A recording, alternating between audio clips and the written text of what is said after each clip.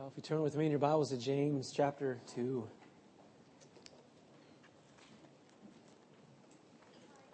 When I was in seminary, I was required to take a pastoral ministry class that involved making rounds with a hospital chaplain at the USC Medical Center. As he was taking me down the halls, he opened the door to a morgue and pointed to shelf after shelf of body bags. And he said, I want you to notice that the only identity on these bags are numbers. It's the label. For the most part, these bodies had been found unidentified, homeless, nameless, meaningless, I guess, for all he knew. Although we know that's not the case. Each person is created in the image of God, has meaning. But for that day, in that morgue, that person had no name, no family, just a number on the bag. And that's a startling wake-up call. As I realize that one day I'm going to be in a bag with a number. My identity, difference between me and another person, a number. Well, the passage of Scripture we will be looking at in James 2 raises the stakes even higher. The Lord's brother, James, is concerned about faith that is in effect meaningless and insignificant. A faith that is as beneficial as demons' faith. He makes these bold statements. Let me do the illustration. Look at James 2:14. What good, what profit, what advantage, what value is it, my brothers, if someone says, he professes, it's a continual profession, he has faith, but does not have works? Can that faith save him? Is it a faith that's characterized by salvation? 26 provides an inclusio or a sandwich for this text.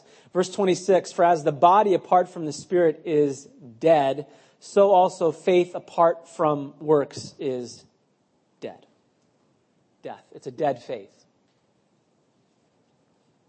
James is concerned that there would be people among the body of believers that are convinced they have a faith, profess it, speak about it, but in fact they do not.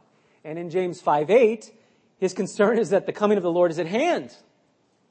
And then 5:9 he says, behold, he's drawing their attention, behold, the judge is standing at the door. It's out of love and care for the body. It is his heartbeat that his readers have an opportunity to have their faith examined by the X-ray of the Word of God, the CT scan of the Word of God. In fact, we could contend that chapter 2, 14 through 26 is the heartbeat of the book of James. His concern is with living, saving faith. What is it? What is its nature? What is its character? What does it look like? Indeed, it will serve as a rebuke for some, but an encouragement to others. And hopefully you will walk away encouraged. It's interesting when you go to James chapter 1, go ahead and turn there. At the very beginning, verses 1 through 3, we'll actually cover verse 4 as well. There's some similarities, some affinity with what James shares in this book with the life of Israel, the nation Israel.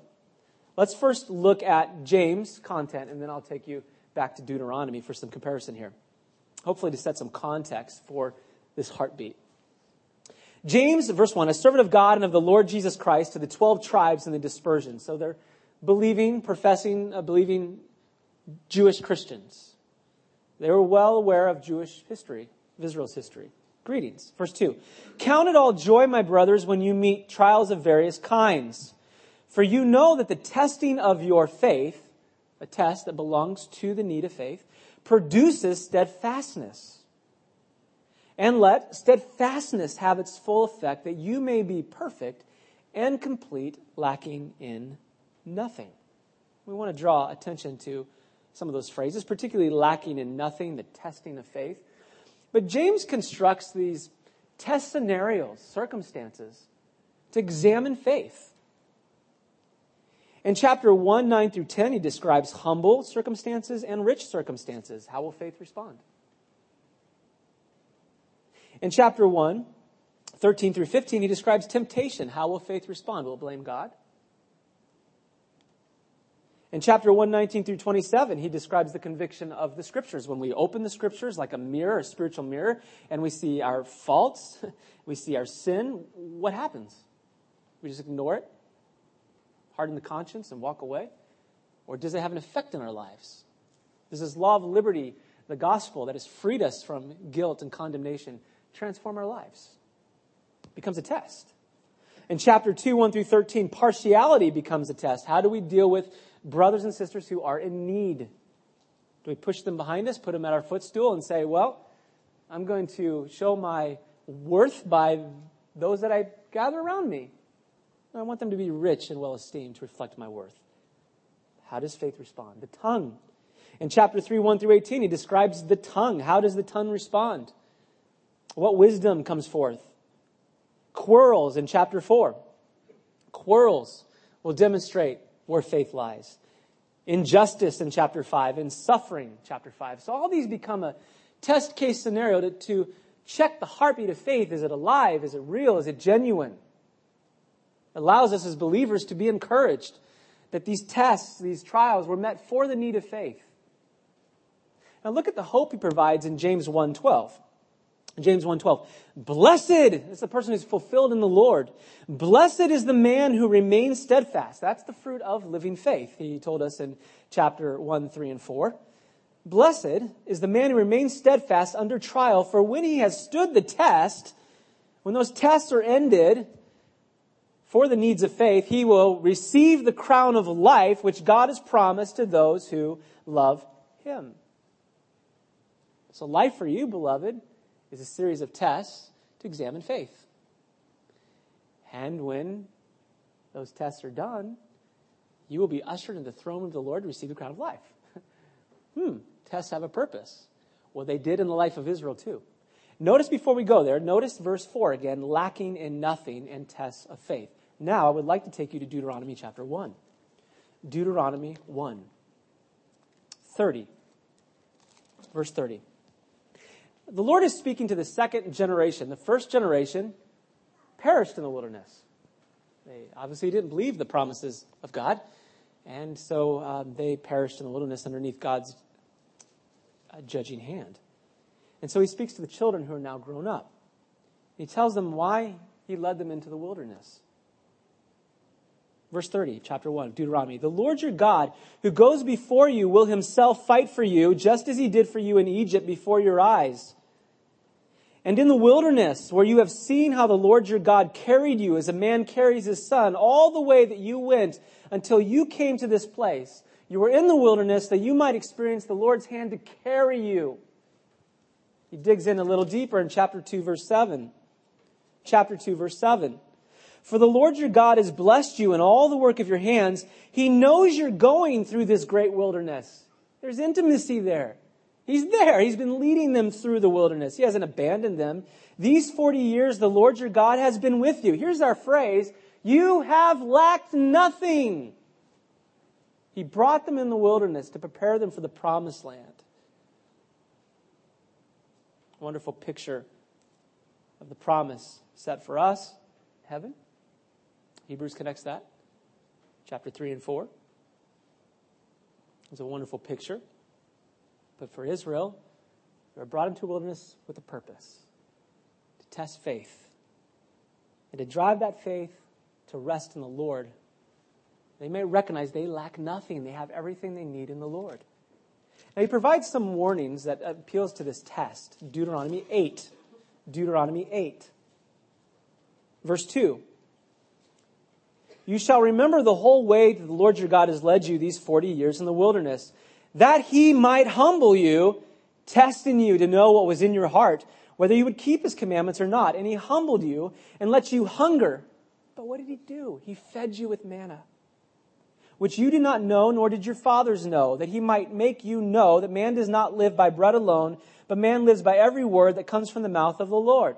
The Lord tests their hearts, brought them into a place where they lacked in order to meet their need, to increase their faith in him, to test their hearts. Now he warns them in verse 10, and you shall eat and be full. That is, he'd bring them into the promised land. and you shall bless the Lord your God for the good land he's given you. Take care lest you forget the Lord your God by not keeping his commandments and his rules and his statutes, which I command you today. Lest when you have eaten and are full and have built good houses and live in them, and when your herds and flocks multiply, and your silver and gold is multiplied, and all that you have is multiplied, then your heart be lifted up, and you forget the Lord your God, who brought you out of the land of Egypt, out of the house of slavery, who led you through the great and terrifying wilderness with its fiery serpents and scorpions, and thirsty ground where there was no water, who brought you water out of the flinty rock, who fed you in the wilderness with manna that your fathers did not know, that he might humble you and test you to do you good in the end. Beware lest you say in your heart, my power and the might of my hand have gotten me this wealth. There's the test. Would they turn to themselves, or would the wilderness drive them to their sufficiency in the Lord? James, writing to Jewish tribes that have been scattered abroad that are well aware of these terms, testing of faith, that you might lack nothing. James says there's a purpose. It's to drive us to the Lord, to examine our faith. That's not, while we read James 2:14 through 26, it gets convicting. It does. We'll be convicted together. But he writes this in James 5:11. Behold, we consider those blessed who remain steadfast. You've heard of the steadfastness of Job, and you've seen the purpose of the Lord, how the Lord is compassionate and merciful. It's meant to be a promise of encouragement. The Lord's compassion and mercy to lead us in the wilderness, to drive us to himself, because he, brothers and sisters, is our greatest good. It's our harm to think that these passing, flitting things that we put our trust in are reality, that they will secure us and bring hope. They will not. They will abandon us. And so the wilderness trials, the difficulties that the Lord leads us into, reminds us that he is our greatest good and we lack nothing in him. So it becomes an opportunity to examine faith in the context of the wilderness trial. I love how Mike Grimes picked the song, Blessed Be the Lord, describing blessing him in wilderness. I don't know if he planned that. I didn't tell him we were going to look at Exodus or Deuteronomy, but the Lord's providence I ascribe it to. It's encouraging to reflect on blessing God in the wilderness trials. Well, we're going to look at 5 realities that characterize faith. 5 characteristics of this living faith. A faith that is grounded in the righteousness of Christ. That's the key. It is grounded in the righteousness of Christ. It is in union with Jesus Christ. 2 verses, I think, that will help undergird this. Faith grounded in Christ, particularly his righteousness. Chapter 2, verse 1. Chapter 2, verse 1 of James. And we'll go back to our text. My brothers, show no partiality, and this is the phrase, as you hold the faith, a particular faith, the faith, what faith? A faith that is rooted, I will add, the faith in our Lord Jesus Christ, the Lord of glory. Look at all the titles there. Lord, Sovereign, Jesus, Yeshua, Savior, Christ, Messiah, Mashiach, the Anointed One, the King. Faith is grounded in that one, the Savior, the King, the Lord, the Sovereign. He is the Lord of glory. That's where believing faith is grounded. Now, look at the example of Abraham in chapter 2, verse 23, because this becomes a hallmark of this section here. We're going to need to drive back to this verse. This section has become a text of much controversy as he makes statements that we're justified by works, and we want to unpack that. You're going to find many in false religions will say, faith and add my own works to be justified. Is that what he's talking about? Well, let's draw comfort from similar themes that Paul uses in Romans 4, as they both appeal to Genesis 15:6, where God promised Abraham a seed, and through that seed promise, Abraham believed God, his trust in salvation, he's credited for righteousness. Let's look at James' statement here. And the scripture was fulfilled. That says Abraham believed God. That's the object of his faith. There's no works here added. It's faith alone, in God's promise alone. We're going to add in Christ alone because of what we read in 2:1, a faith that's in Christ. And it was counted to him as righteousness. Notice this change of his state and condition. He's no longer an enemy. What is he called? A friend. He's called a friend of God. From guilt to a righteous standing received through faith in one object of hope, namely God, the promises of Christ Jesus. We want to find much encouragement there as he begins to unpack this, because his point is to say that kind of faith that's grounded in Christ has to be powerful. There has to be evidence. If Christ has stepped into time and space to take someone who's dead and grant resurrection life, that kind of power that has freed us from the guilt and condemnation of the law, that kind of power that has raised us up in the heavens in Christ Jesus, to say that that doesn't do anything in the Christian life, there's no effect, there's no fruit, there's a problem. And that's what he's driving at. Well, let's look at the first characteristic. Saving faith. Saving faith. A faith that's grounded in the righteousness of God in Christ can be described as a saving faith, a faith that accompanies salvation. Look at verse 14. What good is it, my brothers, if someone says he has faith but does not have works? Can that faith save him? Now, the ESV rightly translates it,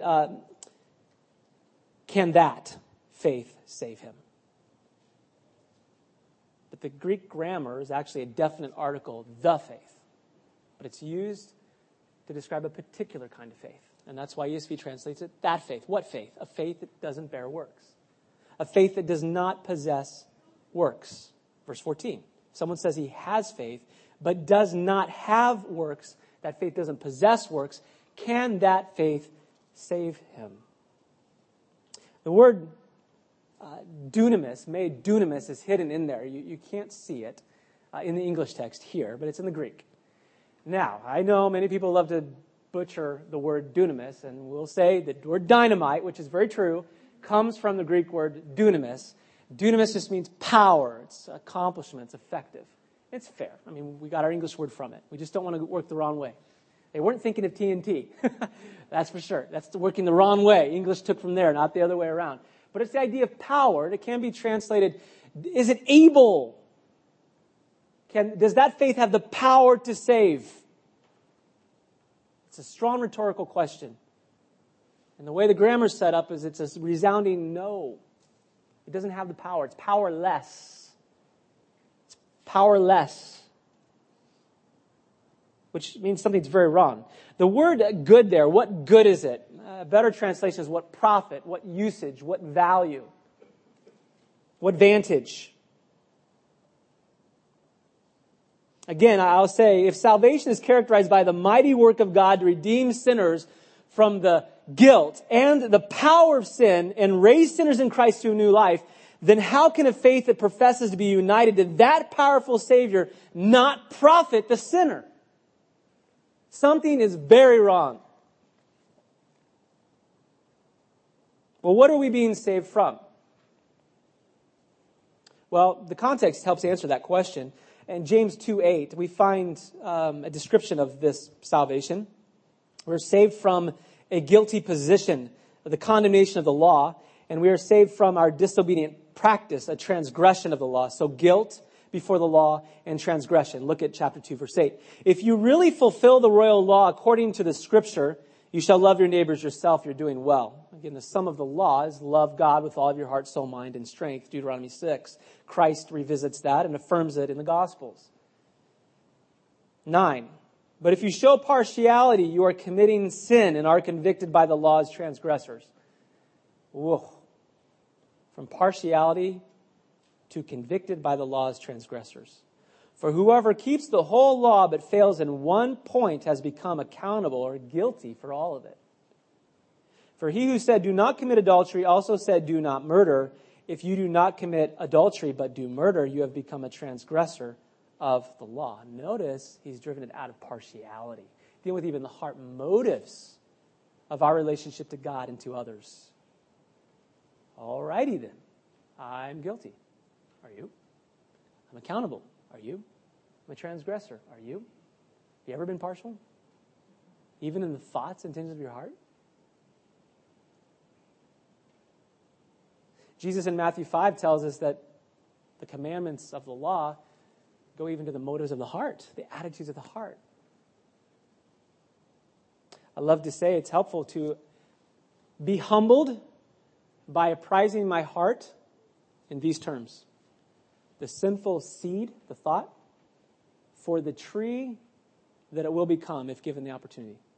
A little bitterness and hate, murder if given the opportunity. A little lust, desire, adultery if given the opportunity. That's Matthew 5. You think that way and it'll start to humble you. And you'll quit comparing yourself to other people.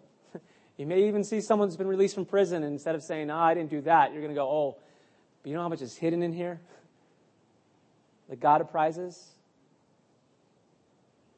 And I've done a real good job living like a hypocrite, hiding that. Nobody sees it. I'm in a worse position." So we look at the law and we see our guilt. We look at the law, we see our transgression. Apparently this faith is pretty important. That's faith that needs to be rooted in Christ. And if I'm freed from that, it should have some effect in my life. Let's look at the nature of this false faith, its character. Well, as we noted already, the word dunamai is used there, describing its inability. Is that faith able to save him? Verse 14. And the resounding answer is no, it cannot. So we can conclude it is powerless. It cannot affect any change of our position before God's law. It cannot change our practice. It is weak. It is futile. We know, contrary to this, Romans 1:16 says, Paul describes the gospel in these terms: "I am not ashamed of the gospel, for it is the power of God unto salvation to everyone who believes." This faith is not that. It's not rooted in the gospel. It is a profession only. Again, notice 14. He says, it describes his constant habit. He is constantly saying, "I have faith, I have faith, I have faith, I have faith." But there's no evidence. It's profession. It's a claim. He says that it has no works. It does not possess works. The fruit of salvation is missing. In other words, he's just in keeping with what he said in James 1:19 through 27, that this is a person who hears the word, but there's no doing. And there's deception. It's not a person who's received the word and planted, which is able to save the soul. It's not a person who's been brought forth by the word of truth. This life is powerless. Well, he provides a gauge that helps us look at that faith. A number of years ago, I bought a big old gas hog Dodge Ram Charger. I think it was 1986. The kids love it. And I'll tell you, we were planning, strategizing to find something like that and lift it up and do all kinds of crazy things. So if you see a rusty old bucket one of these days running around, it's one of my plans. But right now the kids are all hitting 16. And so I was like, oh, got to sacrifice. Anyway, we had one once upon a time that we keep looking back to. And I'll tell you, it took an hour to start in the winter. And I'd sit back there for an hour trying to start the thing. Tried to open the butterfly with the carburetor, and every once in a while that thing would shoot fireworks from that engine, about burnt off our hands messing with that thing. And I thought, what is the point? And you want one of those again? Yes. Smell of good old gas. Anyway, there's one day we're driving, and all of a sudden it quit. I'm like, what's going on? Well, come to find out, the gas gauge was broken. And there was no gas. So here I am looking like a dud, going back home, walking, trying to get gas, go fill it up. Gas gauge broken. Well, James says there's a gauge. You can look at the evidence. What does it tell us? What is the gauge on saving faith? If it's united to the resurrection of Jesus Christ, if it's been liberated through the law of liberty, the gospel, from the guilt and power of sin, there should be fruit. There should be fruit. There should be saving faith. Second characteristic is living faith. Living faith. And we see this in verses 15 through 17. I'll draw your attention to verse 17 first, because it is packed in that little phrase. We'll start there. So also faith by itself, if it does not have works, is dead. This is the diagnosis of this faith, and it's very helpful. Why is this faith without life? Well, he says faith by itself is dead. Now, the English preposition doesn't help very much. It has the idea of something alongside of it. And we read by itself. Well, the preposition in the Greek describes faith which is according to itself. It is a faith that is derived from itself. That's important. It is a self-generated faith. It is a faith according to faith. Idiomatically, it is a lifeless branch grafted into a lifeless branch. No wonder. Its state and condition, it is dead. It's been dead. It is dead. A lifeless branch grafted into a lifeless branch. Faith in faith. Faith has become Christ. Faith has become the Savior. Rather than receiving Christ, receiving the Savior. It's a faith that's according to itself. Self-generated. It's also without life because it's fruitless. Verse 17 is very important, even to the interpretation of this text. He says, if it does not have works, it does not possess works. You see, when we read texts like this, we often think, well, is he saying that we need to add works to our faith in order to be saved? No. He's not saying, here's your faith, and then from your own works and your own efforts, add that to get righteousness. He is saying that a faith that is in the Lord possesses works. It owns it. How is that? Because according to 2:1, we are in Christ. We're united with Jesus. And so the fruit that comes out is the fruit of the righteousness of Christ. Look at Philippians 1:11. I love these kind of statements, so when we see them, we'll capture it. And since we're moving left, if you're really quick, go to John chapter 15. So Philippians 1:11, and then we'll journey back to John 15 and look at Christ's own words. Philippians 1:11 says that we are filled with the fruit of righteousness that comes through Jesus Christ to the glory and praise of God. Where does that fruit of righteousness come from? Jesus Christ. A faith that's united with Christ, its power is from Christ. It's His fruit, not ours. It's not us believing and then we're adding our own works. That's not what he's talking about here. John 15. John 15. Jesus. And this analogy that many of us are familiar with describes fruit in relationship to a vine. He says in 15:1, I am the true vine, my Father is the vine dresser. Every branch in me that does not bear fruit, He takes away. And every branch that does bear fruit, He prunes, that it may bear more fruit. Already you are clean because of the word that I've spoken to you. Abide in me, and I in you. There's a living relationship. It's a unity. As the branch cannot bear fruit by itself, unless it abides in the vine, neither can you unless you abide in me. I am the vine, you are the branches. Whoever abides in me and I in him, he it is that bears much fruit. For apart from me, you can do nothing. If anyone does not abide in me, he's thrown away like a branch and withers. And the branches are gathered, thrown into the fire, and burned. If you abide in me and my words abide in you, ask whatever you wish, it will be done for you. It's an asking out of that abiding relationship. Verse 8. By this my Father is glorified, that you bear much fruit, and so prove, and that's James' point. You show and demonstrate you're a disciple. How? There's fruit bearing. How is that? Union with Christ. It's His fruit. He's saying this particular faith doesn't have that. Maybe another illustration would be helpful. Not that I can improve on Jesus, and I probably should have done it the other way around and used an illustration and then topped it off with the Lord, but it might be helpful. I am not very mechanically inclined. And the fact that I used that word with the word plumbing, it's going to tell you there's a problem. So the plumbing underneath the sink broke a while ago, and I thought, well, I'm going to try to do it. My wife, as some of you know, grew up in a family where her dad has built homes. He's built a 1934 Ford from scratch, and so she's done that with him. And so here am I can parse Greek. What are we going to do with that? So she's been very patient. And so I'm there with, yes, a hammer, trying to separate the joints or whatever they are, the rings. And the thing cracked. Not good.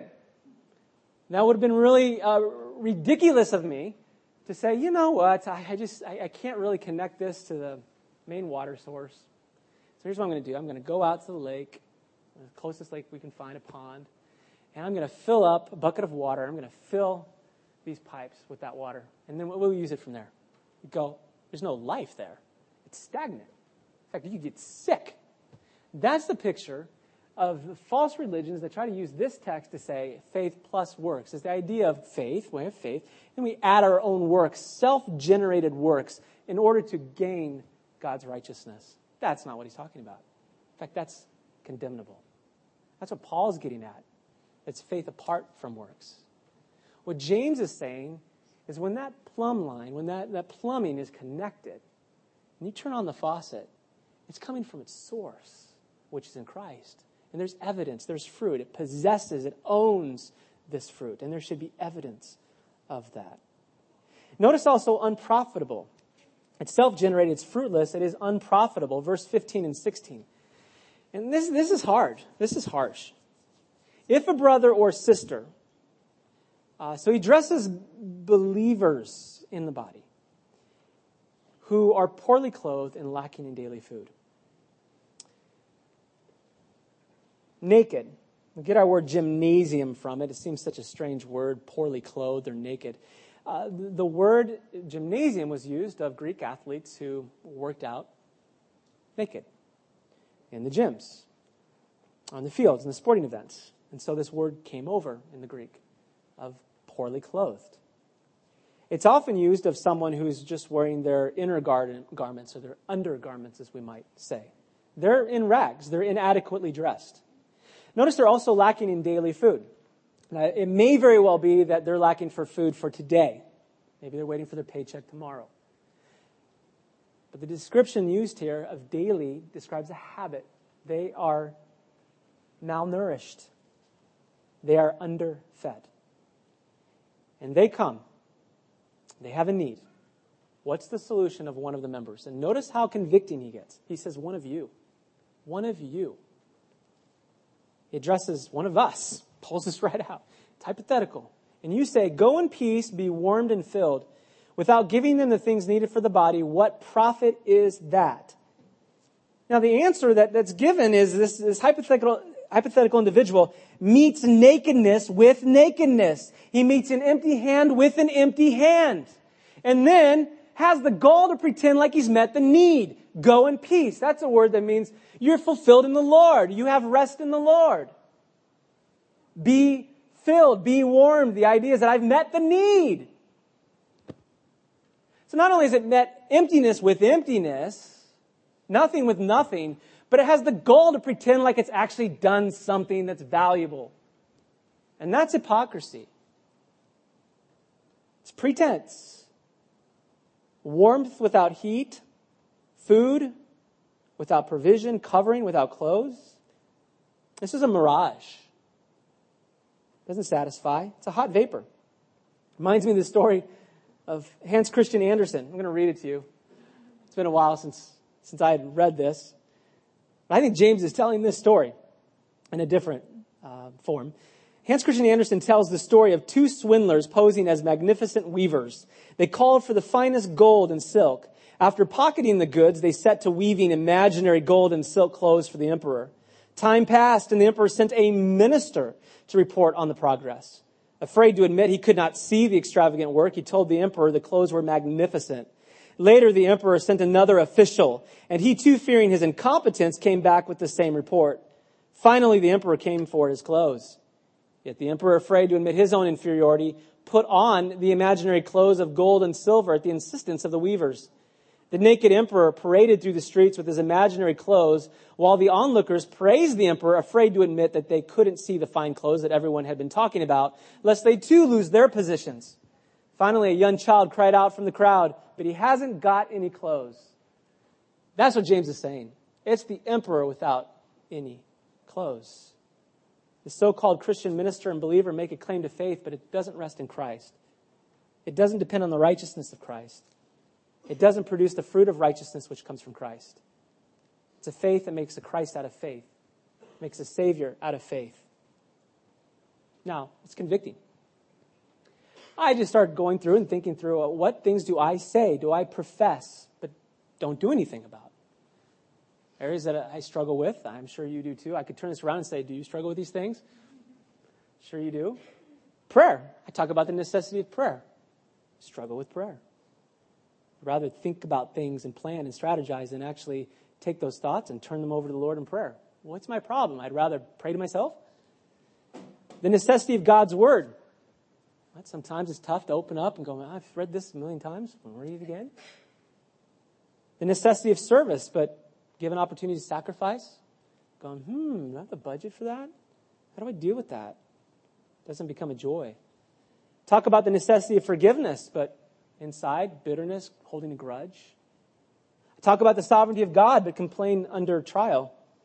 I talk about the gospel, but at times I pass on evangelism. How about you? Now, what we do with this is going to express what kind of faith we have.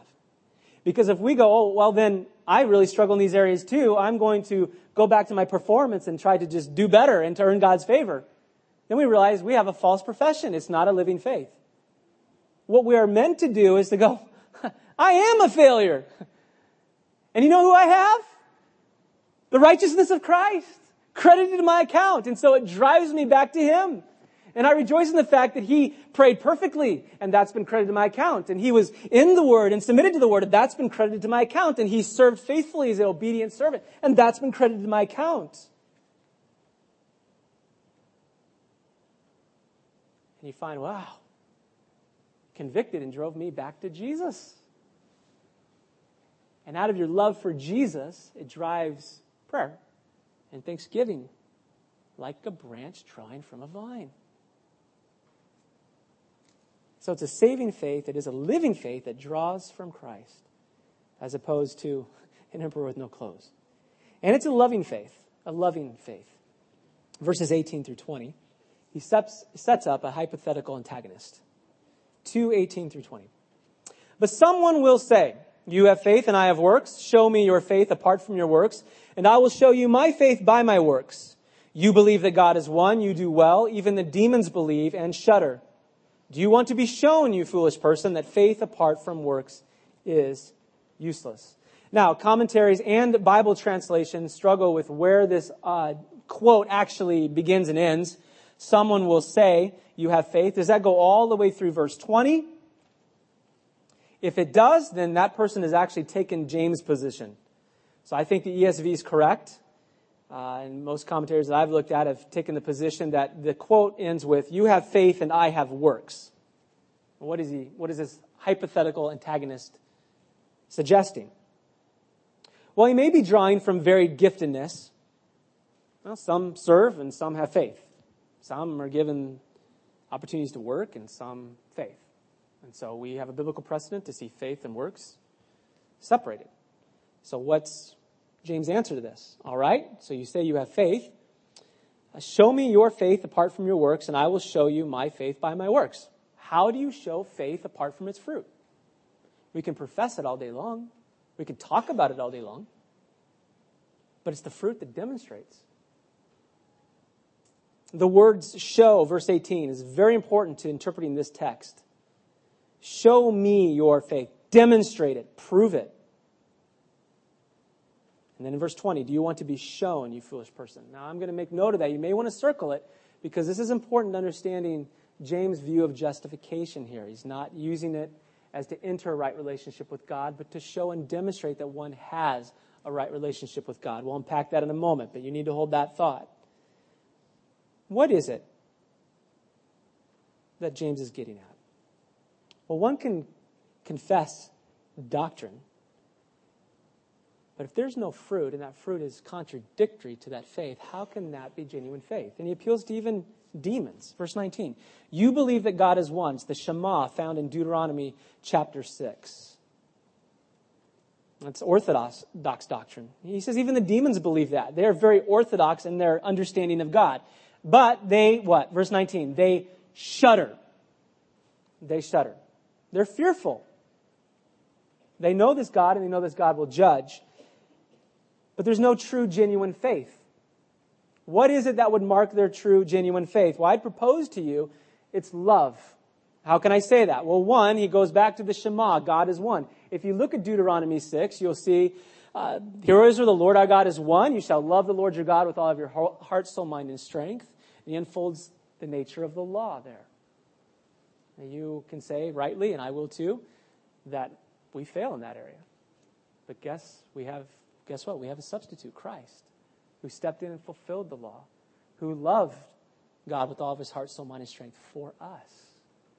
So that would be credited to our account. Look at this idea of love in James chapter 2, verse 5.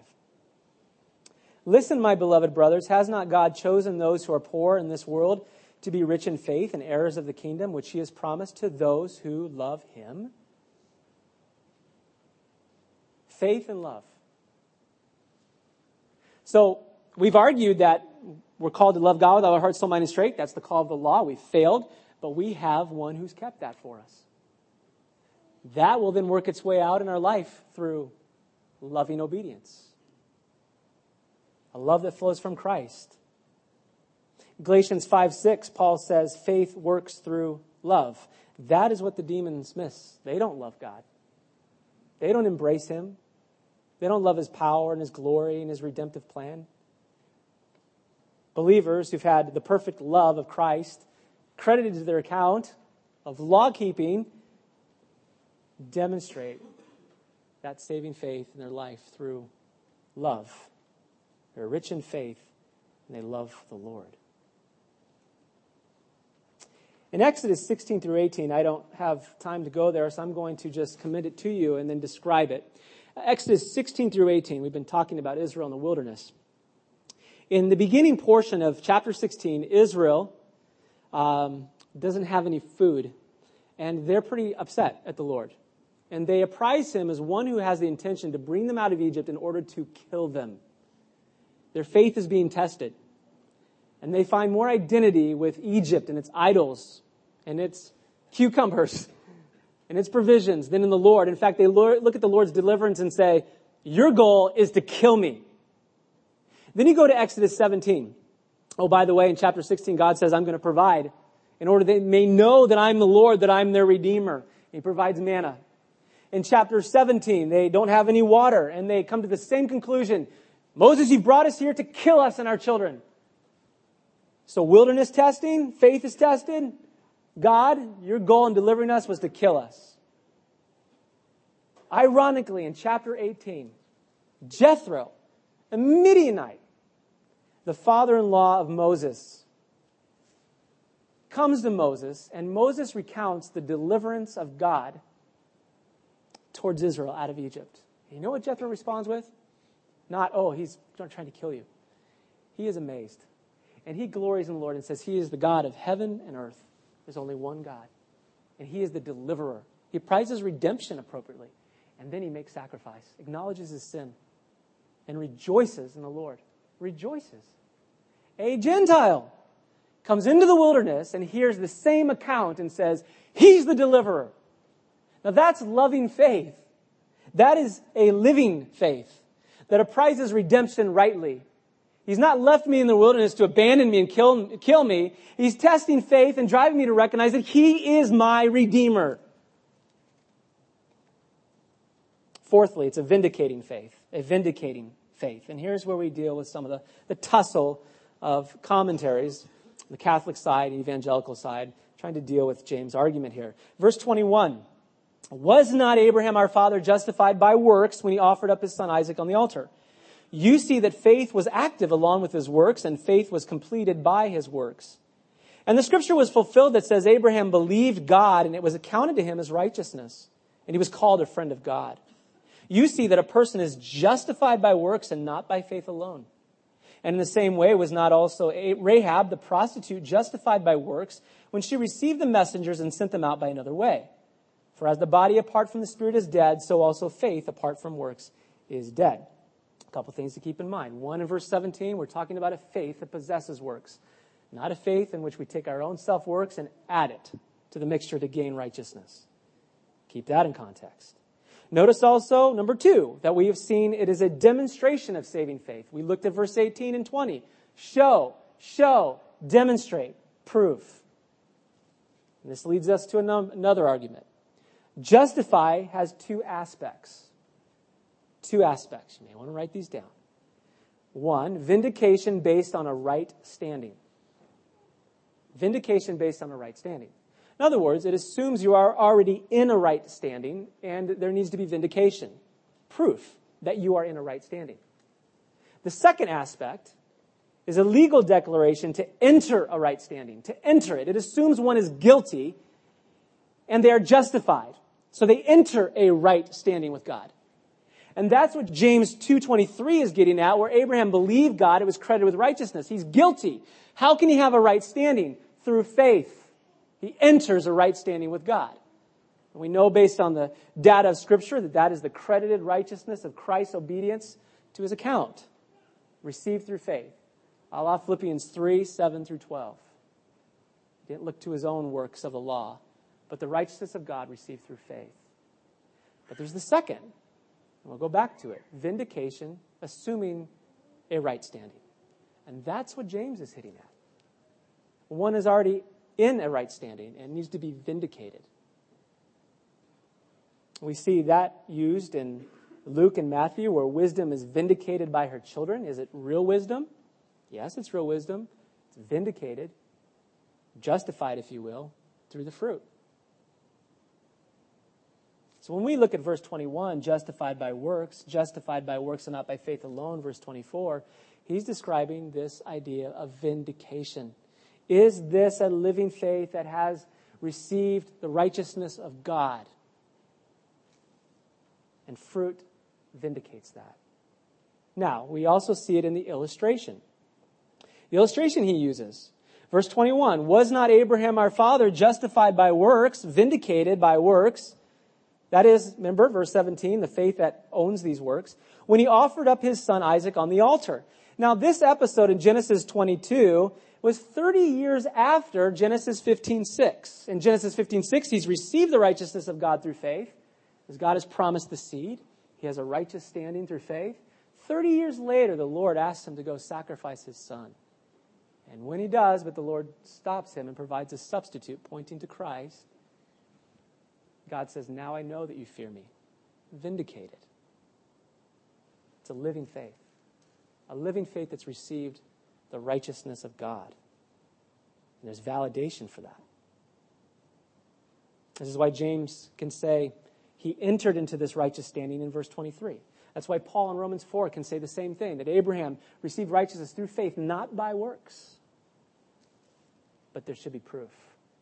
There should be evidence. And that's James' concern. That's his concern. Now let's look at just a couple, as we close, a couple characteristics of this faith. And notice faith is the actor. Again, it's not faith and me taking my self-works and adding them along faith to somehow enter into a relationship with God. That is a Catholic view. This is a faith alone, in Christ alone. It does bear fruit, though. Verse 22. You see that faith was active along with his works. Notice the actor is faith. It's the subject. The active force working along with works. It has possessed it. It owns it. 22b. Faith was completed by his works. To complete a task or mission is the idea, to bring to maturity. The idea is used in 1 John 4:12. I'll read it to you. You don't need to go there. No one has ever seen God. If we love one another, God abides in us, and his love is perfected in us or completed in us. Now, our love does not complete God's love in the sense that it's faulty, but God's love comes to expression or reaches its intended goal in our love for one another. Abraham's faith is intended by God to bear fruit. Had a mission. A faith that has received the righteousness of God has a mission to bear fruit. And that fruit will vindicate that living faith. 23. And the scripture was fulfilled. The scripture was fulfilled. To fill up. It's used of filling up nets in Matthew 13:48. It's used of filling up houses in John 12:3. Particularly when it's used of Old Testament quotations, it means to bring to significance. Often used of prophecy. Fulfilling a prophecy or filling up a prophecy.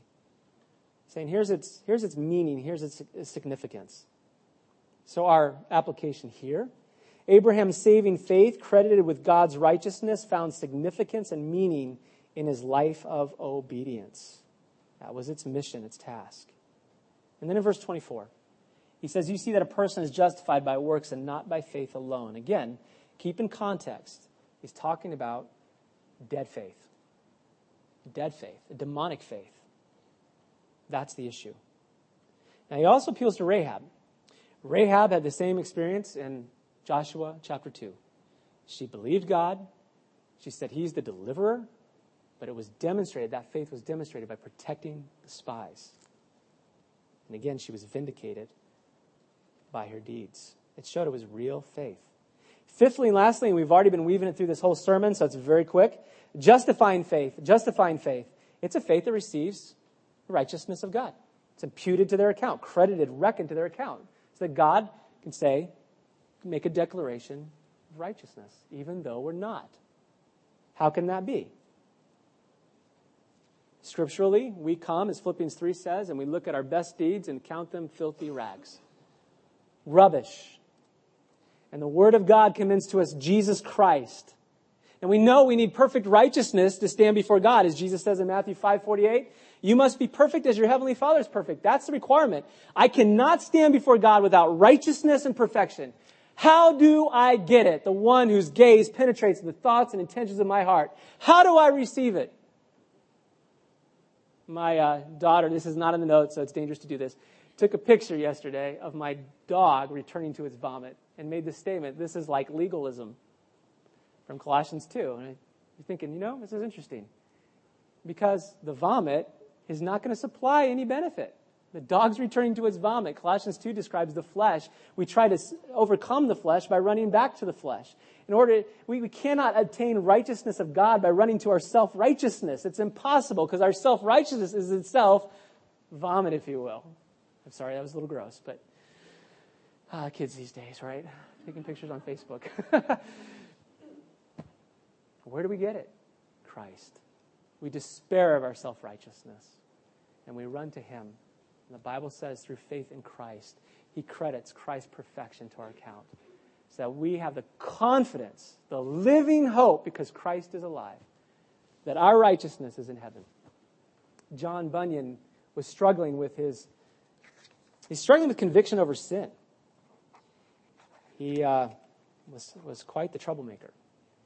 And one day he was walking and was thinking on Scripture, and he came to this simple conclusion. He said this, my righteousness is in heaven. It's outside of me. I can't lose it. I can't hold on to it. It's secured in Him. He's already secured it for me. And that righteousness, which is received by faith, produces fruit. So if you're convicted, praise God. Because it's a testimony that you love a righteous Savior. Let's pray. Father, we thank you so much for the promises of your word.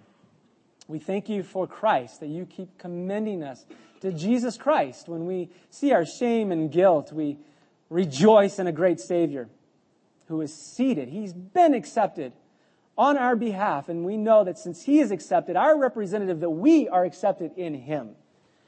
We can only but rejoice. Increase our faith, we ask, Lord, in the times of our wilderness travels, in the times of our trials. Remind us that we lack nothing, for we have everything in Jesus Christ. We ask these things in Christ's name. Amen.